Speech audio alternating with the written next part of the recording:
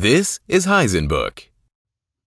Audible Studios presents Professional Integrity, written by Michael J. Sullivan, performed by Tim Gerard Reynolds. "Say that again," Hadrian said. "I want you to kidnap me." Red-headed, freckled, with deep green eyes as fresh as the leaves of trees after a hard rain, the young woman sat, or more accurately, perched on a stool. Holding a purse on her lap, she was all smiles. Royce, who had been watching the passing carriages, chose that moment to shut the tea shop's door. He also closed the adjoining room's partition, sealing the three of them in a world of doilies, crumb cakes, tiny cups, and parasol stands. "We're thieves," Royce told her in a quiet voice. "We don't kidnap." "It's the same thing, really," the young woman insisted, maintaining her blinding grin. "Really, it isn't," Royce said. "No, seriously, you're just stealing, a person. Me." "Fine," Royce said. "Consider yourself stolen." "No, not now. You have to kidnap me tomorrow night." "Why?" Hadrian asked, leaning forward carefully. He sat across from the young woman, who'd said her name was Kristen Lamb, at a little table with an untouched teapot and 3 cups. He was certain a good bump would send the whole thing over. The entire room was like that, filled with glass and porcelain. "Because that's when he's coming, and he needs to think I've been abducted." "Who's he?" The woman's bright grin stretched to a full-on beam. Kristen looked up and then closed her eyes, lost in a moment of memory or dream. "Just the most wonderful man on the face of Elan, the Viscount Ianto Don Speakman." "And why do you want him to think you've been kidnapped?" Kristen's eyes popped open, and she shifted in her seat. "Is it really necessary for you to know?" "No, it's not, because we don't kidnap heiresses." Royce jumped in. He was hovering halfway between the table and the door to the street. "Now, if you know a neighbour you don't like who has a jewelled tiara she keeps in a dresser drawer, we can do business. Otherwise, yes, it's necessary," Hadrian said, and turned to face her more directly, the scabbard of his bastard sword dragging across the rug. "Well, you see, we're going to be married." "Okay, so why do you want your fiancé to think you've been kidnapped?" "Well..." Kristen's fingers played self-consciously with the heart-shaped silver locket hanging from a chain around her neck, her face blushing. "He's not exactly my fiancé." "How much not your fiancé is he?" She looked away, her sunbeam smile growing cloudy. "He doesn't know I exist." Her white-gloved hands came up to cover embarrassment. "Not going to make much of an impression on him if you disappear, then, is it?" Royce took advantage of the woman's covered face to glare at Hadrian and jerked his head toward the exit. Royce wasn't the sociable sort. Most of their jobs were set up through a liaison which avoided this shortcoming, but after their last arranged venture, which resulted in the two being trapped in the roots of a mountain by a long-dead dwarven jester, Royce had insisted on handling this meeting personally. "No, it will!" Kristen's head popped out of her hands. "When he's heard I've been taken, he'll rush to my rescue, and tomorrow will be perfect. Ianto and Parson Engels come every month. They spend their nights drinking with my father until they all pass out." "Oh, yeah. Definitely sounds like the most wonderful man in Elan." Royce moved behind Kristen and, with an earnest expression, pointed at the door. "Oh, he's not a drunkard. He's a man of honour, and only partakes to please my father. He's much too polite to say no." "Luckily, we don't suffer from the same malady. Hadrian, shall we? No need to keep wasting this lady's time, and we really—" "I'll pay 15 sovereign tenants." Kristen pried the mouth of her purse open. The coins poured onto the delicate table with a clatter. One rolled off, hit the floor, and spiraled around before ramming into Royce's foot. "See?" Royce plucked the coin with a look of amazement. "You brought the money with you?" "Uh-huh," Kristen nodded, making her ponytail bounce. "I thought you might not believe me." "Oh, trust me, I don't believe you." "What?" She patted a gloved hand on the pile she'd just poured. "This is real coin." "I know. I'm not referring to the money," Royce said. "I honestly can't believe you made it this far." "Oh." She threw a dismissive hand at him and smirked. "Well, I only live a few miles outside of Medford." Kristen pointed toward the window, which framed her view of the crowded plaza of Gentry Square, where scores of nobles strolled in the midday sun. "I could have walked. Really, I could have, but these are new shoes." She stomped a dainty foot on the rug, making a muffled thump. "And Daddy is always saying the horses need exercise." "I meant in life," Royce said. "I can't believe you've lived this long. You're what, 25, 26? By now I would have bet gold you'd have drowned by looking up in a rainstorm." Kristen's eyes widened. "Don't you dare insult me!" She squared her shoulders and straightened the sleeves of her gown. "You make it sound like I'm an old hag. I'm only 22. Royce looked at Hadrian and rolled his eyes. Turning back to Kristen, he made a ridiculous bow. "Oh, well, my apologies." Kristen's face became a beacon of hope as she leaned forward. "So, you'll do it?" "No." Royce's tone echoed with finality. "But, Royce," Hadrian started. "Listen," Royce stopped him. "Aside from the fact that we don't kidnap, or even pretend to, tomorrow is a full moon, which adds additional risk to an already stupid idea." Hadrian ignored him and leaned toward Kristen, careful not to put his weight on the table. "If I get out of here without breaking something, it'll be a miracle. Let me get this straight. You're willing to pay 15 tenants just in the hope your disappearance will be noticed by this Iantu fellow." The woman wiggled her eyebrows. "Clever, right?" "Not if clever means the same in your world as it does in ours," Royce said. "My father will panic when I disappear, and Iantu, being the daring, brave, and wonderful man he is, will offer to find me, and when he does, I'll throw my arms around his neck and thank him with kisses. Oh, he'll notice me. And then you two will live happily ever after, I suppose." Royce stared at the woman, his disgust replaced by pity. Hadrian had seen the same expression after his partner's bay mare broke her leg, stepping into a woodchuck hole. "Absolutely!" Kristen bounced once more in her chair. Hadrian picked up the woman's empty purse and began putting the coins back. "Listen, I'm sorry, but I have to agree with Royce. You don't need us. Save your money. If you really think your disappearance will work, just sneak out and pretend you were kidnapped." "I can't do that." "Why not?" "Because he locks me in." "Who does?" "My father."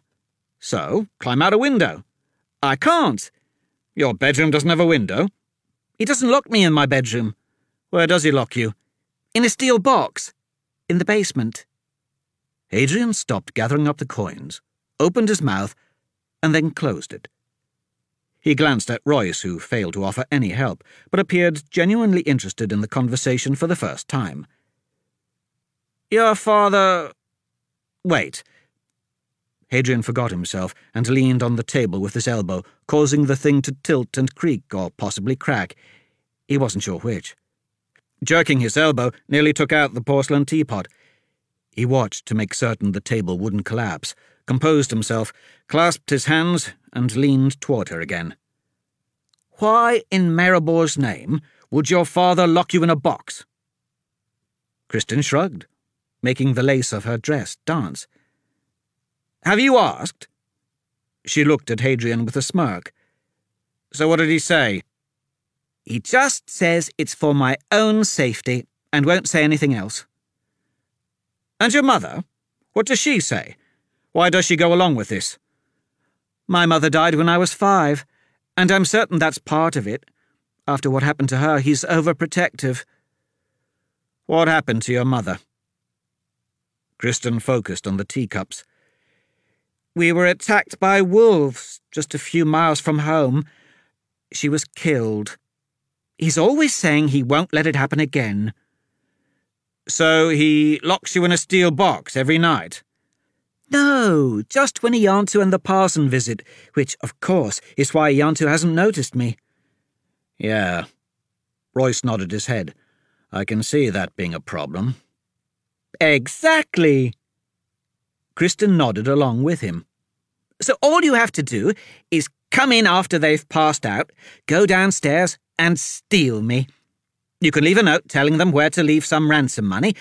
You can keep that too, by the way. Then just tie me to a tree or something and send another note saying where they can find me." "You know, that really doesn't sound too hard," Hadrian said. "Don't encourage her." Royce pushed away from the chair. "Royce, the poor woman is being locked in a box whenever suitors visit. I think maybe she could use a little help, don't you?" "Oh, she needs help, all right. But we're not in the helping business." Hadrian pointed at the purse. "But she's also paying 15 gold tenants. You like gold tenants?" The door to the tea shop opened, ringing a small bell, and a splash of sunlight hit the floor as 3 elderly ladies entered while closing their parasols. They were warmly greeted by the owners, who rushed out of the side office, a husband and wife, Hadrian guessed. He wasn't sure. He and Royce had been working out of Medford for years, but this was the first time they'd set foot inside the tea shop. Most of their meetings were conducted in the far less affluent Rose and the Thorn Tavern. That wasn't possible this time. Kristen couldn't be expected to go to the lower quarter, much less Wayward Street. It's likely she didn't even know such places existed. The 3 ladies glanced suspiciously in their direction. 2 surly-looking men with a young, well-to-do woman trapped between them raised suspicion. Especially Royce. His all-enveloping cloak and piercing glare screamed malevolence. He was the sort of man mothers described to keep their children from wandering.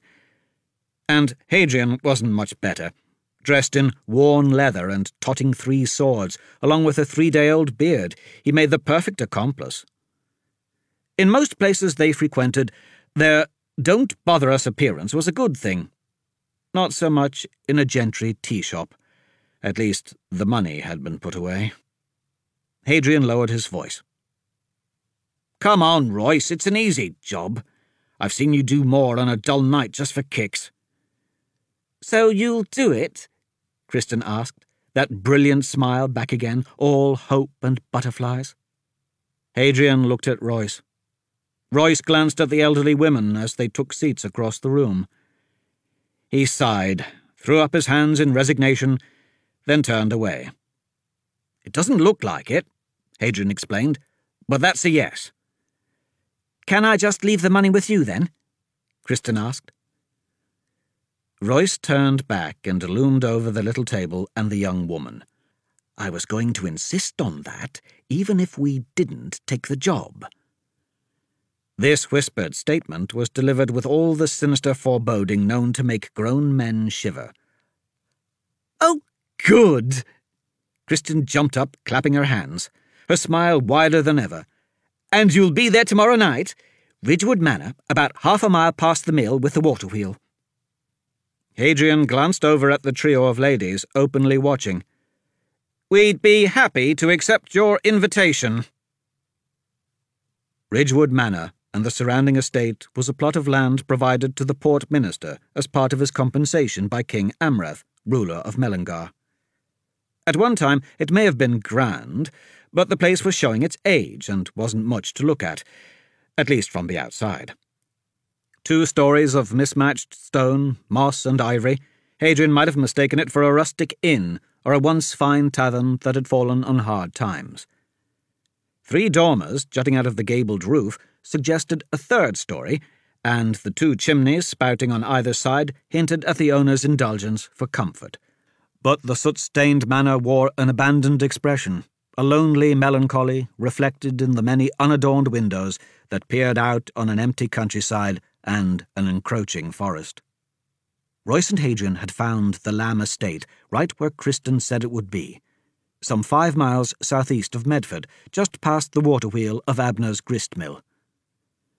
The house was nestled so far back from the King's Road that a sign was needed.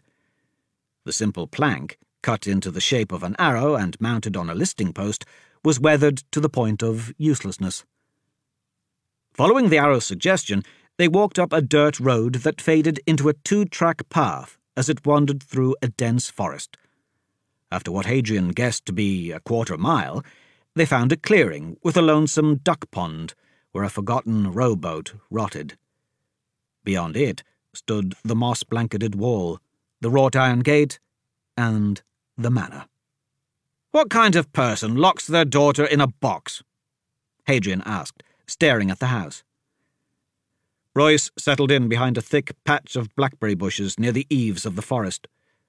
The summer wind was somewhere else that evening, and nothing moved except the occasional flight of birds and a pair of mallards dunking their heads in the leaf-strewn pond. The sun was still high enough so that shade was welcomed, but the shadow of the manor was long enough to reach the rotting rowboat. "People do strange things. For instance, you took this job. I didn't hear you say no." Royce knelt down, peering through the leaves, his sight methodically panning the grounds. "Actually, I did. You just weren't listening. You were swayed because she's cute. She is cute. People like cute things. Puppies, kittens, babies. Not you, of course, but most people. The fact that you hate puppies is really disturbing, by the way." Royce showed no sign of listening. "If you really didn't want to do this, we wouldn't be here," Hadrian said. "In fact, we could have just kept her money. Not like there was anything she could have done about it. So if it was such a stupid idea, why are we here?" "Professional integrity." Hadrian laughed. "Quiet," Royce scolded, his head turning, eyes darting around. Hadrian covered his mouth, the laughter reduced to airy snorts. Royce scowled. "Do you even know what the word integrity means?" Royce sighed and shifted a foot to get a better look at the yard near the gate. "No, seriously," Hadrian said. "Why are we here?" Royce shrugged. "Curiosity. So you want to know why he locks her in a box too?" "That and other things." "Oh?" "Oh!" Royce looked over. "What?" "This isn't about the woman at all. This is about her father." Royce pointed up at the house. "Lord Darren Lamb all but killed Medford's underground trade when Amrath appointed him Port Minister. For more than a year, nothing moved in or out of the city." "Nothing illegal, you mean?" Hadrian struggled to find a place to sit among the thorny tendrils of the dense thicket. Then he removed his left boot. While the trip from Medford was a generally pleasant walk along country lanes, somewhere near the grist mill, Hadrian had discovered a pebble near his heel. "Right, and he actually enforced the king's tariffs." "The man was clearly insane." Royce smirked.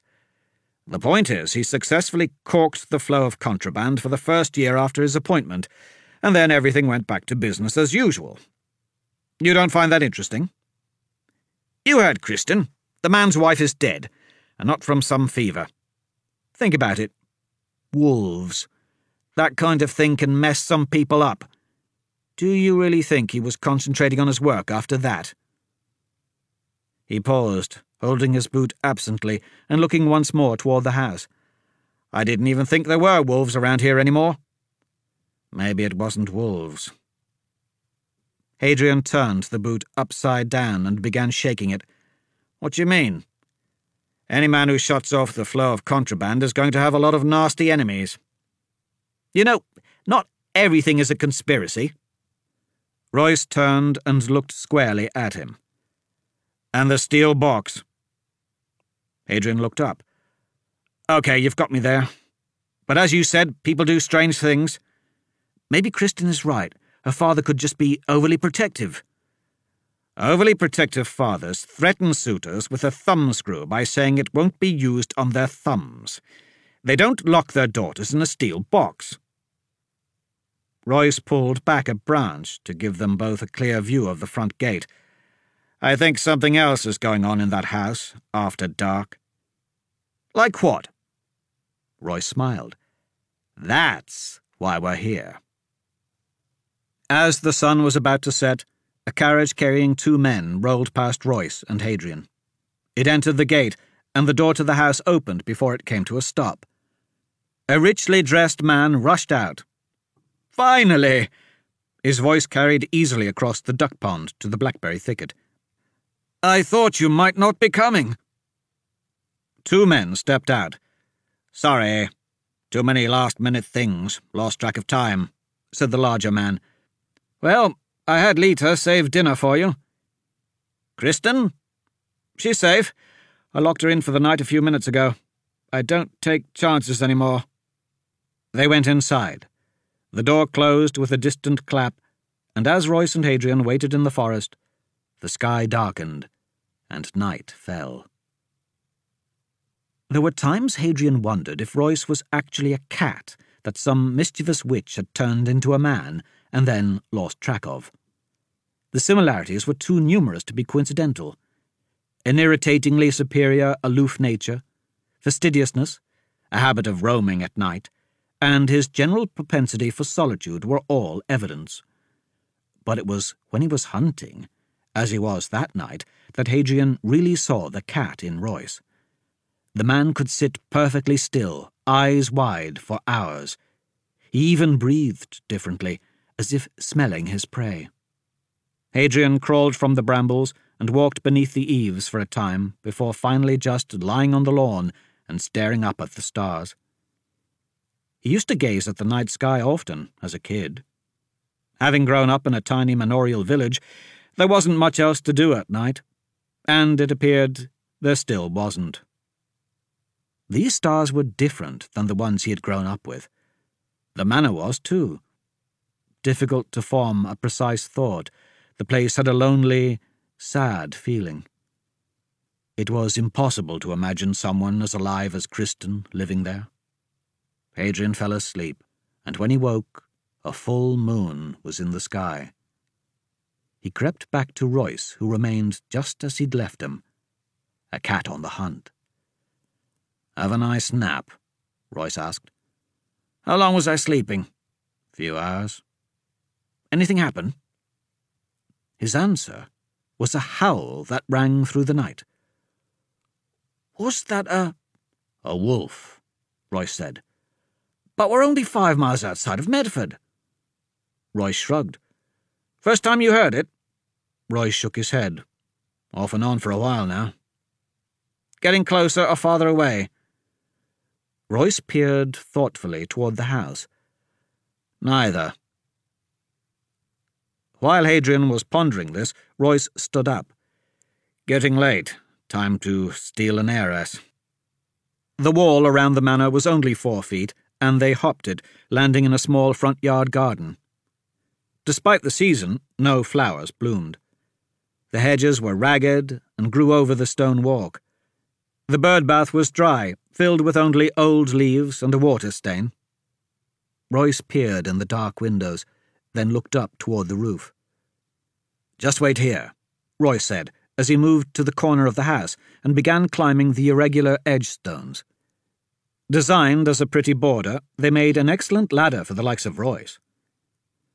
Hadrian waited among the overgrown beds and empty planters, watching the ghostly form of his partner creep along the roof to one of the dormers, where he slipped inside an open window.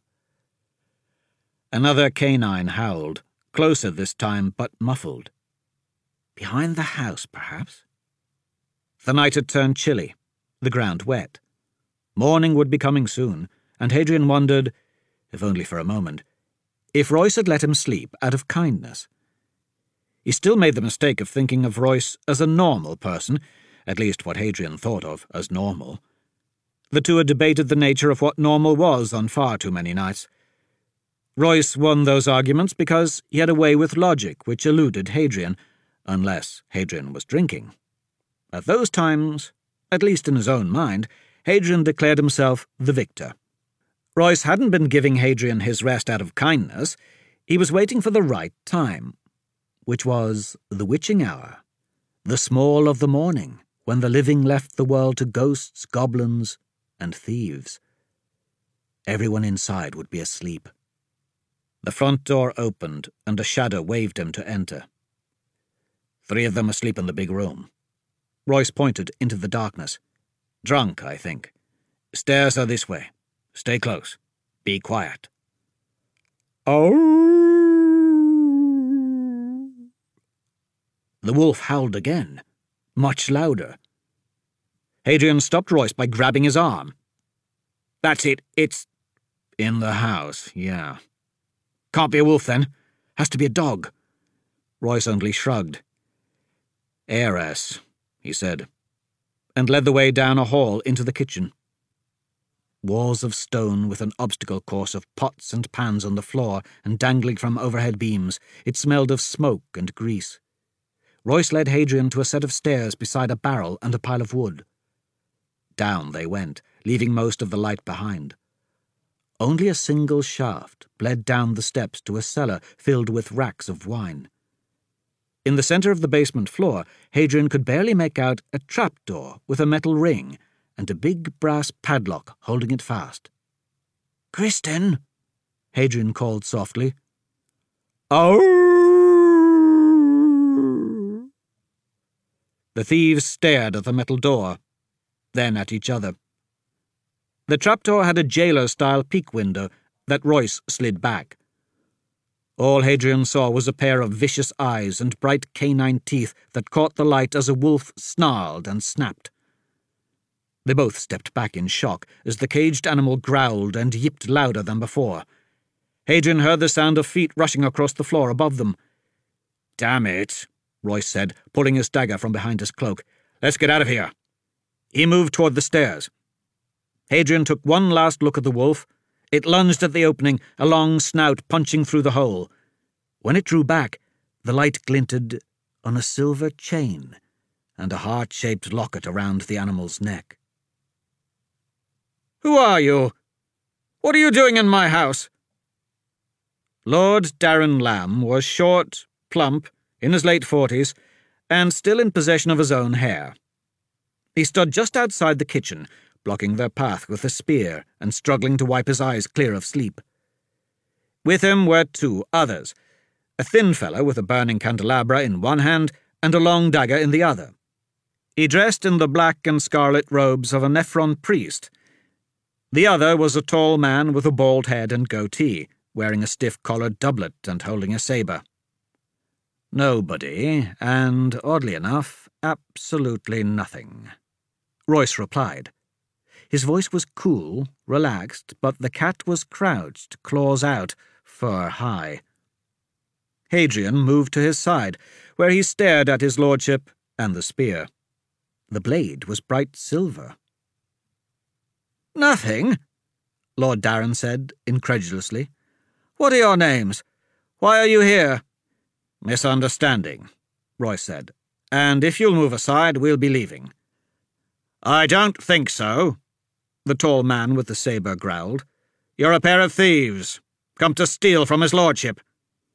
"King Amrath will take your hands for this," the thin priest with the bouquet of candles said. "Is that true?" Lord Darren asked Royce. "Which part?" Royce asked. "Are you thieves who've come to steal from me?"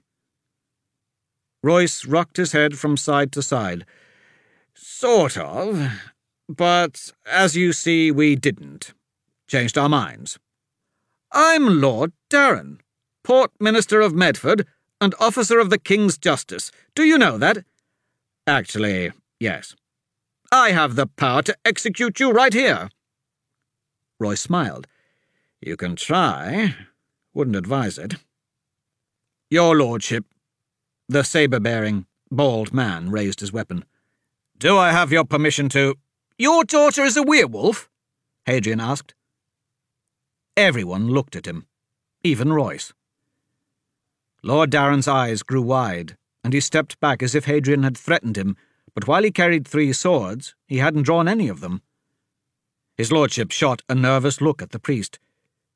"You swore—" "I didn't tell anyone," the priest replied quickly.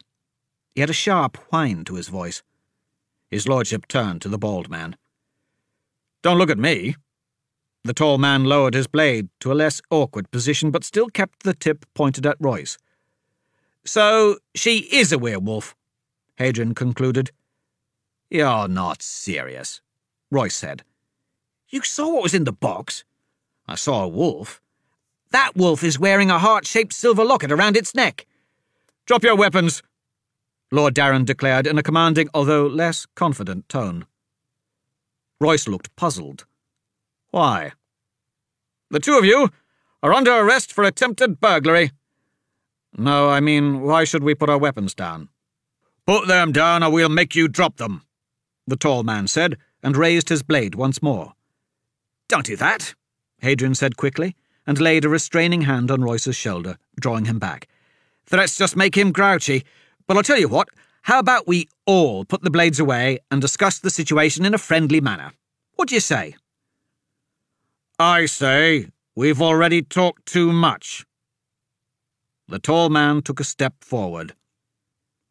Hadrian saw the attack coming, read his feet and shift of weight. The bald man knew how to use a blade. He had experience, but no talent. Hadrian, having positioned himself in front of Royce, became the default target. Stepping close, Hadrian ignored the sword and blocked the man's arm. He caught him by the wrist, twisted and took the weapon away, and shoved him to the floor. Then Hadrian turned on the priest, who shuffled deftly forward with his dagger, ready to stab. He stopped as Hadrian pointed the sabre at him. "Drop it," Hadrian ordered. The priest hesitated. "Drop it, or you'll be the one to lose a hand." Hadrian was lying. He wouldn't cut off a man's hand when he only had a dagger, any more than he'd hit a woman brandishing a shovel. The priest didn't know that, and years spent with Royce had taught Hadrian intimidation was a useful tool in saving lives. This wasn't the lesson Royce intended him to learn, but Royce wasn't the best teacher. The priest dropped the dagger. "Your lordship, you don't look like much of an expert with a spear," Hadrian said. "What do you say we just talk?" Lord Darren set the spear on the floor and took a step back. The bald man was on his feet again, and Hadrian tossed the sabre back to him. He caught it as shock washed over his face. "I hate when you do that," Royce said. "Who else knows?" Lord Darren asked Royce and Hadrian. "How many people have you told?" They had moved to the drawing room, where his lordship placed the spear above the fireplace and invited Royce and Hadrian to join him at a small mahogany table dressed with a dark wine bottle, surrounded by cut crystal glasses. On the walls were paintings of people and landscapes. The most prominent hung opposite the windows and depicted a beautiful woman wearing a silver heart-shaped locket. Hadrian shrugged. "We didn't even know until 5 minutes ago." "Technically, we still don't know," Royce said, "and we don't need to know. Our business is done." "What business is that?" the priest asked. "What part of our business don't you understand?" Royce responded with his usual quiet voice and fixed stare that caused the man to lean back in his chair. "If you're still curious," Hadrian looked at Royce, "why not just ask them?" "Ask us what?" The bald man looked awkward on the couch, his hands gripping the cushions. Hadrian recognized that uncomfortable pose from when he was sitting in the tea shop. "How about we begin with why there is a wolf in that box?" There was a silence.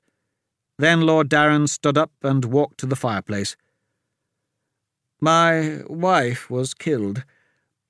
I was staying in town to inspect the docks, and I sent her and Kristen home in a carriage driven by a man named Roy Weston. Good man, I thought. You really couldn't know, the priest said, leaning forward with sad, understanding eyes. Turns out Roy Weston had a secret. His name wasn't Roy Weston. The bald man took over. Hadrian realized he had a slight accent, southern in nature, but he couldn't pinpoint it. His real name was Devoy Brickle, comes from my homeland, a place of jungles and wild things, overrun with black magic and curses. Brickle had one of these curses. Every full moon he changed into a monstrous wolf driven by bloodlust to kill. I tracked him many miles until he got on a ship bound for Venice. You're from Calais, then? Hadrian asked. The bald man nodded. I'm the Viscount Eantu Don Speakman of Tel Dar. Brickle was part of a pack of cursed men who roamed the forests and hills near my estate. They killed many of my people, and I've made it my life's work to see this curse ended. I hunted and killed each one of them, but Brickle slipped away. I ran into difficulty catching his trail in Venice. By that time, he was already in Medford and working as a carriage driver. I arrived too late to save his lordship's wife. The night he drove her and the child home, there was a full moon. They were coming through the forest. Lord Darren pointed at the windows. When Roy changed. It sent the horses into a panic, and the carriage crashed. The beast tore my wife apart and turned on Kristen just as Eantu arrived. He used that spear. He pointed to the silver weapon mounted over the mantel, and killed it, but the damage had already been done. My beautiful wife was dead, and the wolf had bitten Kristen. Lord Darren got up and poured himself a glass of wine, then paused, looked at the two of them, and sighed. Would you care for a glass? Gracious for a man to entertain thieves, Royce said. I have a cellar full of this stuff, left by the previous owner, and I find it less humiliating to offer rather than to have it taken. We really weren't here to steal from you, Hadrian said. Royce waited until Lord Darren drank, then poured himself a small glass. Just visiting without an invitation, then? His lordship asked, in the middle of the night, after slipping in... Where? He looked around. A window? The garden door? So how did he get involved in all this? Royce pointed at the priest. Eantu said, When I saw the girl had been bitten, and the wolf I had just killed turned back into a man, I tried to speak to Lord Darren, but in his grief he wouldn't see me. So I sought out Parson Engels to arrange a meeting. We sat in this very room, and I explained his daughter might have the same curse. I have seen such things before in the service of the church, Engels added. The Viscount wanted the girl killed, but I begged him to stay his hand. She was an innocent, and certainly Novron wouldn't want to take the life of one of his own who was cursed through no fault of her own. I convinced Eantu, if appropriate precautions could be made, the child could live. When they told me of Claire's death, and what would happen to Kristen, I didn't believe them. Who would accept such a tale? Lord Darren was still holding his glass, staring off toward the fireplace. The Viscount gave me this spear, and insisted I lock Kristen up the night of the next full moon. I thought they were crazy, but the parson insisted. If I didn't do as he said, he would have no choice but to tell the Bishop of Medford, who would go to the king. They agreed to stay silent only if I could prevent her from harming anyone else. And on the next full moon? Hadrian asked. Lord Darren nodded, then swallowed the last of his wine. I planned to lock Kristen's bedroom door, but they insisted on a more secure place. Lita, my housekeeper, told us about a steel safe in the basement that the previous port minister, Lord Griswold, had installed to keep his valuables in. Lord Darren poured himself another glass. Royce hadn't tasted his drink yet. He was still swirling the wine, watching it spin inside the glass. Lord Darren noticed and smirked. "It's not poisoned, and it's good wine. Don't know where Griswold got it. No labels in any of the bottles." His lordship took another swallow, then retreated to the hearth and leaned on the mantel before continuing. "Poor Kristen. She had no idea why I was locking her in that dreadful place. Thankfully, she was only 5. We made a game of it, but later that night, when I heard the howling—" He took another swallow of wine, a big one, his eyes staring off, unfocused. "When we drew back the plate, she had changed. My darling daughter had turned into a vicious, snarling, fanged beast. Only then did I believe." "So, you two come here every full moon?" Hadrian asked Engels. The parson nodded. "It's necessary to contain Uberlin's minion, and I couldn't live with myself if she escaped in that dreadful form and killed, or worse, passed the curse to others. It was either this, or destroy the child." "What do you do all night?" Hadrian asked. Lord Darren pointed at the bottle on the table. "We drink. I do, at least. Have to, once she starts howling." "So, you know all about us," Iantu said. "Now what about you? Who are you, and why are you here?" Royce finally tasted the wine. "Just visiting." "I think I know who you are," the parson said. "2 men, one big with 3 swords, one little, dressed in a dark hood." "I'm not that little," Royce protested, with a dash of menace. "You're Rhaeira." "Rhaeira?" Iantu asked, and Lord Darren's expression showed the Viscount had only barely beaten him to the question. "A pair of thieves that work in Medford," Engels explained. "Contract workers. Only do special jobs. That's how they coexist with the local thieves' guild, the Crimson Hand." Royce smiled at him. "Amazingly well-informed for a clergyman. Tell me, Pastor Engels, what are the 12 tenets of the Nephron Church?" "I wouldn't waste my time ministering to the likes of you two." "But you do know them." "Of course." Royce continued to smile until Engels poured himself a glass of wine. "The sun!" Lord Darren crossed the room and threw back the curtains, revealing the morning light. He took a step toward the kitchen, then turned. "You have to promise me not to breathe a word of this to my daughter. She doesn't know, and I don't want her to. Not yet. One day she'll have to learn the truth, but I wanted to have a few more years of innocence, a few more years of happiness.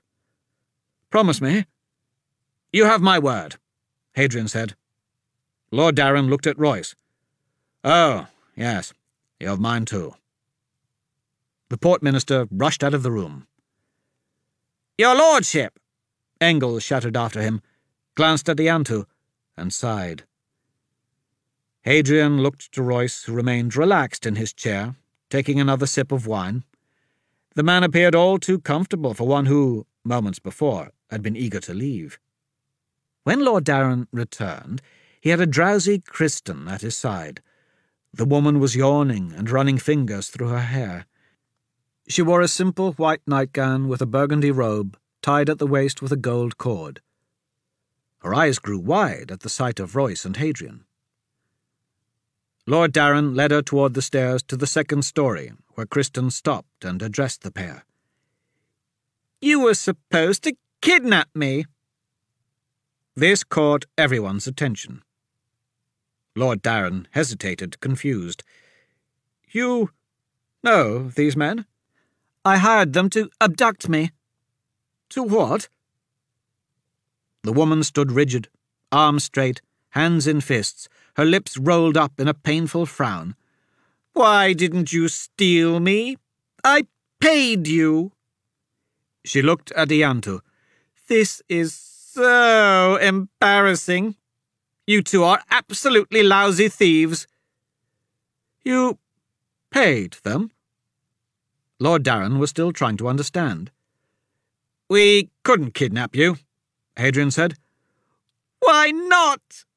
Kristen's voice was near screech level. "Because apparently you're a werewolf," Royce said. Kristen blinked. "What?" "I'm a what?" "Werewolf. You turn into a vicious wolf every full moon. That's why your father locks you in the box." "You gave me your word!" his lordship shouted. "And you actually believed me." Royce shook his head. "I can't believe the king appointed you to enforce his tax and tariff laws. It's little wonder the black market is thriving." "I'm not a werewolf," Kristen said. Hadrian offered his most sympathetic smile. "I'm afraid you are. You still wore your locket." Kristen touched the necklace. "And—" The woman's eyes darted back and forth in thought. "And was this wolf wearing this nightgown as well? This robe?" Hadrian glanced at Royce. Both shook their heads. "Because this is what I woke up in.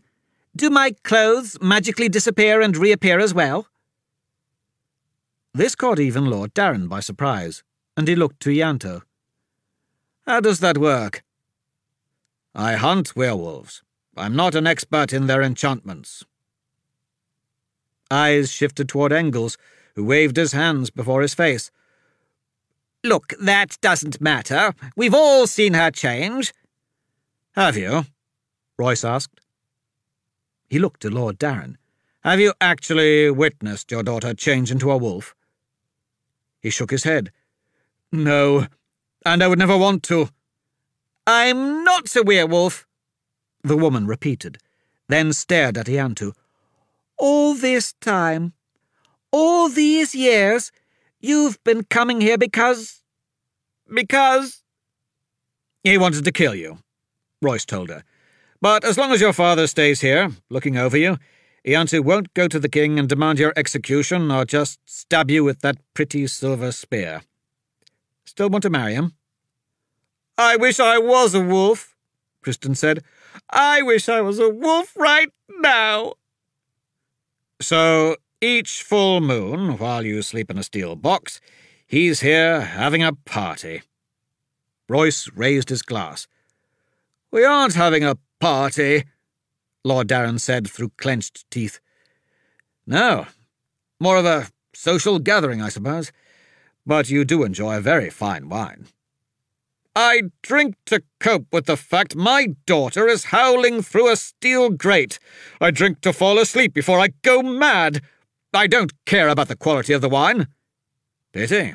This is Montemorsi, one of the finest wines in the world." Lord Darren looked puzzled. "Can't be. Montemorsi is banned in Melangar by the king's edict. And yet you have one of the largest collections ever seen. You are an excellent port minister, aren't you?" Lord Darren glanced at the bottle on the table. "Trust me," Hadrian said. "If it wasn't Montemorsi, he would have spit it out. That's the only thing I've ever seen him drink." Lord Darren continued to look at the bottle. "Can we get back to the werewolf thing?" the woman asked. "I'm sorry, Kristen," her father said, "but it's true. I wanted to spare you that horror until you were a little older, but... well, now you know." "It's not true!" She stood glaring at him defiantly as tears filled her eyes. "It's not!" Lord Darren reached out to hold her, but Kristen recoiled. She looked at Engels and Ianto and drew away from them as well. Finally she faced Hadrian. "I brought you here. You work for me. Tell the truth." "There was a big wolf in the box you spoke of, and it was wearing your necklace." He pointed at the silver locket. Were you bitten by the wolf that killed your mother?" The woman began to sob. Lord Darren put his hands around his daughter, and this time she let him hug her. A tall, slender woman in a servant's gown appeared from the corridor. Her hair was pulled back, showing threads of grey. She held out her hands. "There now, come, child. Let's get you washed up and dressed." "Thank you, Lita," Lord Darren said, releasing Kristen. Hadrian felt awful as he watched the once hopeful woman shuffle out, head bowed. "Isn't there anything that can be done? A cure of some sort?" "His lordship has investigated everything possible," Engels said. "Nothing short of death will free her." Lord Darren faced Royce and Hadrian. "As my daughter admits to hiring you to break into my house, and since you made no attempt to steal anything other than her, I can find no cause to arrest either of you. I don't think there's a law against paying someone to kidnap yourself, so you're free to leave." Royce raised an eyebrow and smirked. "My lord," Engels protested, "if they talk, if the king learns, your daughter will be executed." "First," Royce said, "I'm not the sort to talk." Engels frowned. "You've proved your word means nothing." "I'm not giving my word. Don't even know what that stupid saying means. Just pointing out that I'm naturally quiet. Second, what's your alternative? Want Hadrian to take your weapons away again?" "It doesn't matter," Lord Darren declared. "Now that Kristen knows, I'll go to the king and explain the whole thing. I just can't keep living like this. And what happens to Kristen when I die? Now that she knows, we'll face this together. One more night in the box, then my daughter and I will throw ourselves on the mercy of His Majesty. Maybe he can help us out of this nightmare." He looked at Royce and Hadrian once more. "I can't say I'm pleased you came, but perhaps it was for the best." On the road heading back toward Medford, Royce and Hadrian stopped at the Gilded Lily public house, where they shared lamb stew, heavy bread, and some light ale for Hadrian. Royce, who normally didn't linger, showed no desire to hurry, and they enjoyed a rare, leisurely afternoon on the open porch overlooking the King's Road. "We aren't going back to Medford, are we?" Hadrian asked when Royce ordered a third round of drinks. "You can if you like." "And what will you be doing?" Royce grinned. "You're going back. Why?" "Professional integrity." "You keep saying that. You're starting to scare me." Royce put his feet up on one of the empty chairs at their little table. All the furniture at the Lily was old-fashioned, rustic, sturdy, the sort Hadrian could trust. "You can say I'm still curious." Royce stripped a splinter from the table and used it to clean his teeth of lamb. "About what?" "For one thing," he used the splinter to point at the sky, "there aren't 12 tenants of the Nephron Church." "There aren't? How many are there?" Royce looked at him, shocked. "How should I know? I just picked a number at random. Either I'm incredibly lucky or Engels is lying, and he knows too much about the underbelly of Medford to be alive, much less a minister of the church. He works for the Hand." Hadrian wasn't surprised. While servants of the church usually made him uneasy, as if he were guilty of something, Engels had a comfortable brown bread and beer way about him. "So, I guess you'd be interested to know, Engels isn't the only one being dishonest. Iantu isn't a Viscount of Tel Dar either." Royce shifted his shoulders to look at him, displaying raised eyebrows. "What makes you say that?" "Tel Dar is a little Tenkan village on the eaves of the Gur-Em. They don't have Viscounts there, just a chief and a warlord. But if they did have a Viscount, his title would be Panso. I suspect the closest old Iantu has been to Calais as West Baden, or probably Dagestan." Hadrian took a swallow of his ale. That sabre he was swinging is a sea dog cleaver, and I suspect you'll find a dirk tucked in his belt somewhere. Real popular among sailors of the southern seas."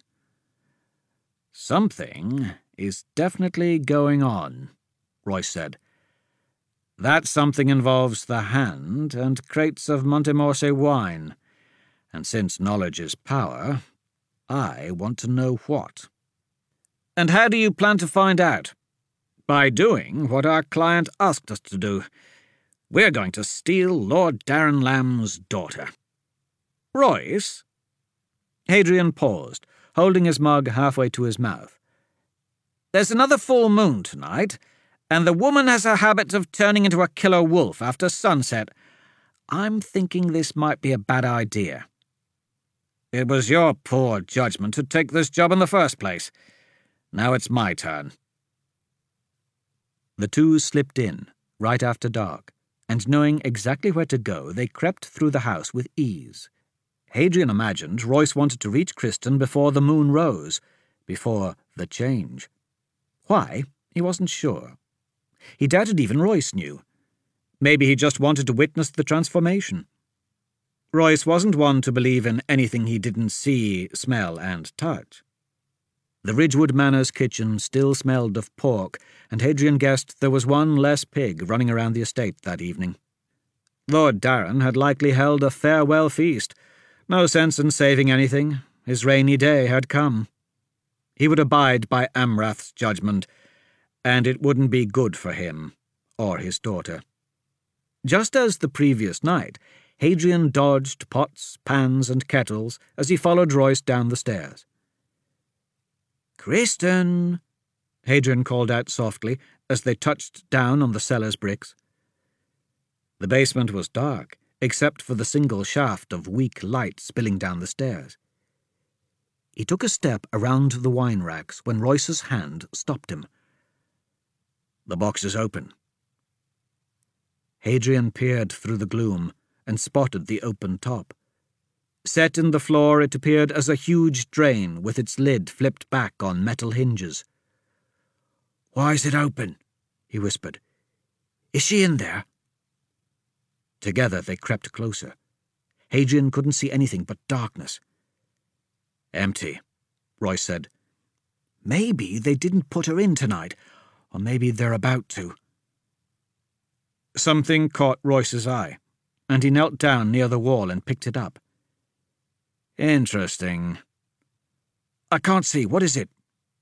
"The lock for the box, and a cup." Hadrian heard Royce sniff.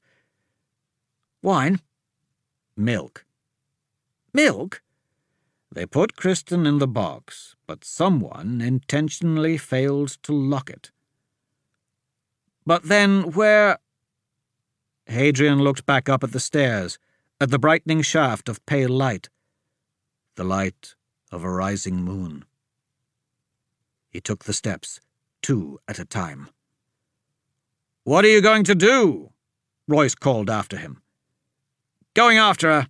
Isn't that why we came?" Hadrian could see better once he surfaced in the kitchen, where windows cast elongated squares. Better wasn't good. Better wasn't even mediocre. Too many shadows and dark places surrounded him. Unlike Royce, Hadrian always fumbled his way in the dark. As he moved into the corridor, things only got worse, even darker. Every doorway, every niche was capable of concealing a lurking beast. He tried to remember what he saw their first night. A black wolf. A grey wolf. Too bad it hadn't been white. As he moved even deeper into darkness, he touched his swords. He had 3, a hand and a half on his right hip, a short on his left. Fast and agile, they were what he used most often when fighting men. He didn't have experience fighting wolves. Maybe the big 2-handed spadone on his back would work best. Using the flange, he could wield it like a spear. A spear would be a fine weapon against a wolf. Against a werewolf, a silver spear would be even better. He headed toward the drawing room. And the mantle. "I'm not going to kill her. She's just a young woman with 2-inch fangs and 4 sets of claws." Hadrian spotted candlelight up and to his right. A moment later, from the same direction, he heard a growl, a snap, claws on wood, and the cry of a man. "Damn it!" Hadrian ran to the drawing-room, where Lord Darren and Pastor Engels shuffled backward in horror as a large black wolf attacked Iantu. Before Hadrian was fully in the room, the animal had pinned the bald man to the floor. In a burst of blood that sprayed the little table and the cut crystal glasses, the wolf ripped his throat out. Iantu had been on the far side of the room. The wolf had passed by the others to attack him. "He wanted to kill you. Still want to marry him?" Hadrian guessed this was her answer. "Kristen! No!" Lord Darren shouted at her. With blood dripping from her jaws, the wolf turned, crouched with raised fur and flattened ears, and crept toward him, growling. Hadrian rushed in, but the wolf took no notice, eyes fixed on her prey. Engels had his dagger out, backing away. Lord Darren gave a glance toward the mantel. He'd never reach it. "Kristen!" Hadrian shouted and waved a hand, but the wolf had no interest. "Dear Maribor, Kristen, no! Don't!" her father begged. Engels made the first move. He bolted for the front door. The wolf gave a yip, claws raked the polished floor, and 100 pounds of animals slammed into the parson. Lord Darren saw his chance, and running to the mantel, he ripped down the spear. Hadrian charged the wolf, whose teeth were buried in Engels' shoulder, jerking him wildly. "No!" Hadrian cried, as the screaming pastor lashed out with his dagger and stabbed the wolf in her side. Kristen let the man's shoulder go and bit into his throat. Just like Iantu, Pastor Engels died in a burst of blood. "Stay back!" Lord Darren shouted, coming forward with the spear in both hands. "Your blades are useless against her. Only silver can kill a werewolf." Hadrian knew this to be true. He had spent years in the jungles of Calais and had heard many tales of werewolves and other far worse creatures. And yet, the wolf was bleeding badly from the dagger still jammed in her ribs. She was also wavering. Kristen continued to growl, but her haunches collapsed. The snarl faded from her lips, and a tongue began to hang as she struggled to breathe. Lord Darren came to Hadrian's side, and together they watched as the wolf lay down in a growing pool of blood. The growl became a whimper. "Kristen!" Lord Darren put down the spear, and he, too, lowered himself to a squat. Tears spilled down his cheeks. The wolf laid its head on the floor, and the animal's breathing grew shallower. "My beautiful girl, I'm so sorry." The wolf's eyes closed, and Lord Darren crept forward, placing a hand on her head. Her eyes opened, a weak flutter. The pupils focused on his lordship, and Hadrian thought he saw appreciation there. Lord Darren continued to stroke the wolf's fur long after it stopped breathing. Hadrian picked up the silver spear, then sat down at the little table and poured himself a glass of wine, taking the only glass which wasn't covered in Iantu's blood. Normally he didn't care for wine, but he would have swallowed turpentine if it was the only thing available. "Why'd you do it?" Lord Darren asked Hadrian, still petting the dead wolf. "Why'd you come back? Why'd you let her out?" "Let her out? We didn't let her out. We came back because we realized Engels and Iantu were lying about who they were." "Lying? You didn't know then?" "Know what?" Hadrian glanced at Iantu's body sprawled on the floor. "I suppose it doesn't matter now." Lord Darren wiped his cheeks. "She was such a good girl. Such a very good girl." Royce entered from the same corridor Hadrian had, and paused to look at the bodies. "Where have you been?" Hadrian asked. "Exploring." "Exploring?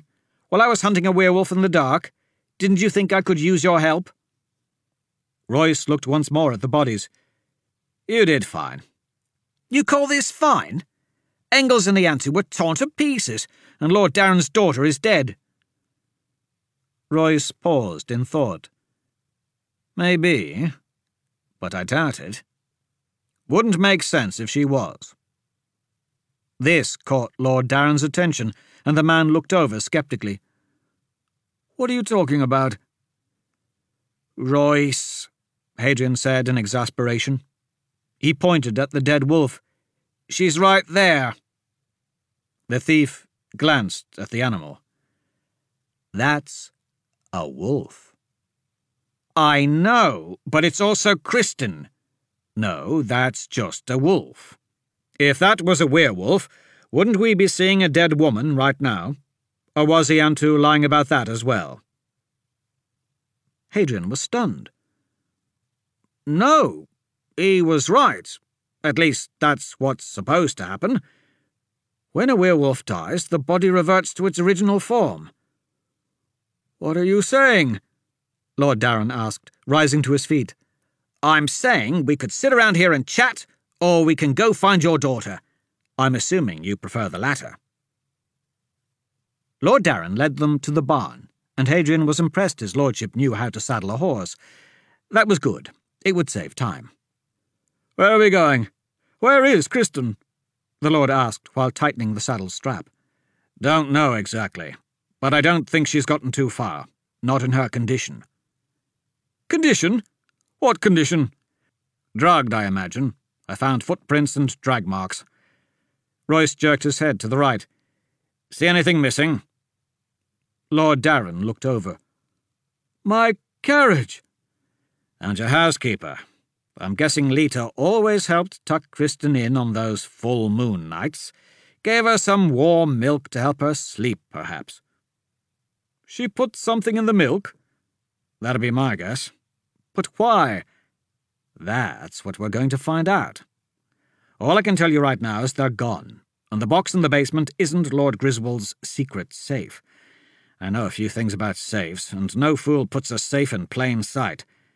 They're always hidden by drapes or under floorboards. That one has a false back, behind which is a tunnel that leads outside. That's a pretty poor design for a safe, don't you think?" "A smuggler's hole?" Lord Darren asked. "Now you're catching on. How do you think all that wine got into the cellar? I think Lord Griswold would object to smugglers making deliveries to his front door. Can't blame him, given he was Port Minister and all. And that's not all I found. There's a cage on wheels that can butt up against that false back, along with discarded bones and hay. Your daughter isn't a werewolf. Someone just wanted you to think she was. Tonight, the cage was left open. I imagine the smells from the kitchen led it upstairs, and then... Well, you and Hadrian saw the rest." "But why would someone let the beast out? And what about Kristen?" "I'll believe we'll discover all that once we find the carriage." The three men raced beneath the full moon. They found the two-track road and followed it southeast as it cut an overgrown trail through dense brush and deep woods. Intermittent shadows of tree trunks and pale light flickered past, disorienting Hadrian as he lay low across the horse's back and let the chill wind blow over him. They stopped at mud puddles where Royce dismounted to examine ruts. Then off they flew again, with Hadrian trusting to Royce and the horse he rode, whose name he didn't even know. He kept his mind focused on Kristen, the woman with the beaming smile who wanted to be kidnapped and finally got her wish. The sky was lightening with the dawn when at last the carriage came into view. Stuck in a mud puddle, Kristen was out in front, pulling the horse forward, while Lita struggled to push the carriage from behind, legs covered in mud. She let out a startled cry as they rode up and stood wide-eyed, staring into the face of Lord Darren. "Daddy!" Kristen let go of the bridle and sprinted across the puddle to her father. "Daddy, you're alive! You're alive!" Lord Darren leapt down from his saddle and threw his arms around his daughter, spinning the young woman so her feet whirled behind her. "Of course I am, and so are you! So are you!" He was half weeping, half laughing, as he clutched Kristen to his cheek and kissed her hair. Lita started to inch to the side, glancing at the trees. Royce slipped off his horse, and looking dead at her, shook his head. "What were you doing?" the lordship asked his daughter. "We thought you were kidnapped. Why were you helping? Where were you going?" "Lita told me you were dead, that I'd killed you. All of you." Kristen wiped her tears. "When I woke up, I begged her to take me back, to see you, but she said that there was nothing to be done. If I returned, I would be killed. Lita was taking me to Aunt Edna's. She's going to keep me from hurting anyone else. She promised to lock me up on full moons." "Clever." Royce nodded, then turned to Lita. "You served Lord Griswold, didn't you?" She didn't answer until he took a step closer and let her hand slip inside his cloak. Then she nodded. "Been housekeeper at Ridgewood for decades." "You knew he was taking bribes from the smugglers, so he gave you a cut to keep you quiet. Is that right?" "We had a nice thing going until you came." Lita turned toward Lord Darren. "You shut everything down right tight, you did." "So you came up with a plan," Royce said. "Wasn't me. Sean got the idea of kidnapping her ladyship and Kristen. They planned on taking him to Sean's boat. They'd keep him there and force his lordship to resume the same deal they had with Griswold." "Sean is the Auntie's real name?" Hadrian asked. Lita nodded. "He's captain of the Medusa, used to be Griswold's best shipper." "And Engels?" She hesitated. Royce took another step. "He's dead. So is Sean. That part of your plan worked. So who was he?" She hesitated only a moment more, then shrugged. "Clyde Davis, dock chief for the Crimson Hand." Royce looked at Hadrian. "Told you." Then he asked Lita, "But something went wrong, didn't it?" "When Sean and his men chased the lady's carriage, Roy whipped the horse and made a run for it. Killed himself when the carriage flipped. Her ladyship was busted up bad too. There was no saving her. But she told Kristen to run, and she did, right into the forest. Clyde and Sean had to borrow Blake Everett's hounds to find her. Mean dogs they are. One bit the girl." "So why didn't Sean just take Kristen and run?" Royce asked. "Might have been better if he did, but 2 people were dead, and one was the Port Minister's wife. No getting around that. There was going to be a crackdown, and business would suffer. The king would have the High Constable poking around. It would be a big mess." "And how did the whole werewolf thing come about?" "That was Sean's idea too. Little girl thought Everett's hounds were wolves. So Sean tells her that's exactly what they were. Said the beasts killed her mother, but he saved her. Then he got to thinking about stories he'd heard in Calais, and since the girl had been bitten—" "And how do you fit in?" Royce stared at Lita. She took a step back. "I didn't do much. Griswold had a smuggler's hole Lord Darren didn't know about. Sean had his men take the Medusa up north to catch a wolf, a big one. It was my job to drag Kristen out and get the wolf in. Just needed a little food to lure it. After a while it was sort of trained, although Sean used to beat it to keep the animal vicious. Then just before dawn I'd put Kristen back. Was easy when she was little. A lot harder when she and I got older." "But why?" Lord Darren asked. "Why do all this?" "Best time to navigate the Galeweir is when there's a full moon," Royce said. "And if you can be sure the Port Minister will be home, looking after his poor daughter, you can move a lot of black-market goods." Lita nodded. "Sean would unload his ship at Roe and send his longboats up the river to Medford. Clyde bribed the port watch and his crew offloaded right at the dock. 2 nights of work was all that was needed to clear Sean's hold. Then they'd have a month to trade before the next shipment." "So why did you let the wolf out?" Lord Darren asked. Because you were going to go to the king, Royce said. Lita looked at them both. Sean and Clyde could just disappear, but me? Where would I go? How would I make money?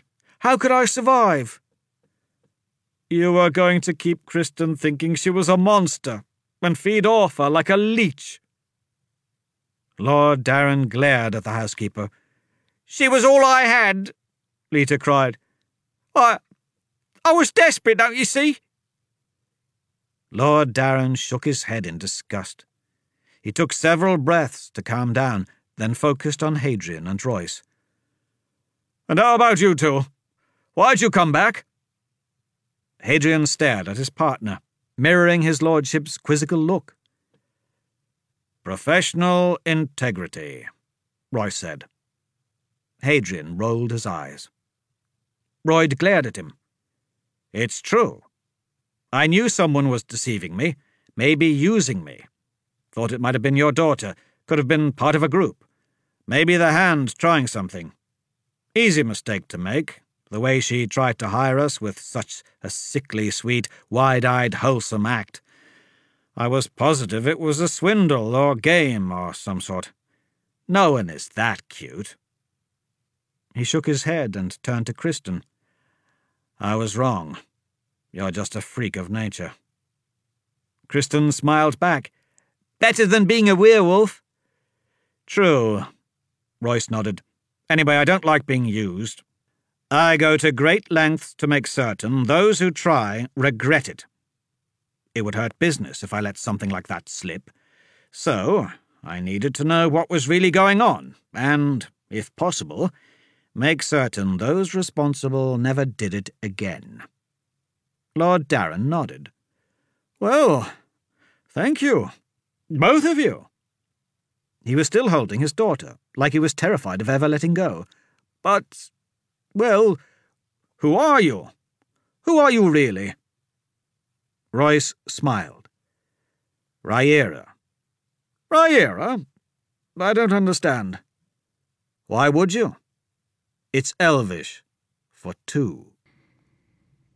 This has been an Audible Studios production of Professional Integrity, written by Michael J. Sullivan, performed by Tim Gerard Reynolds. Producer Mike Charzik.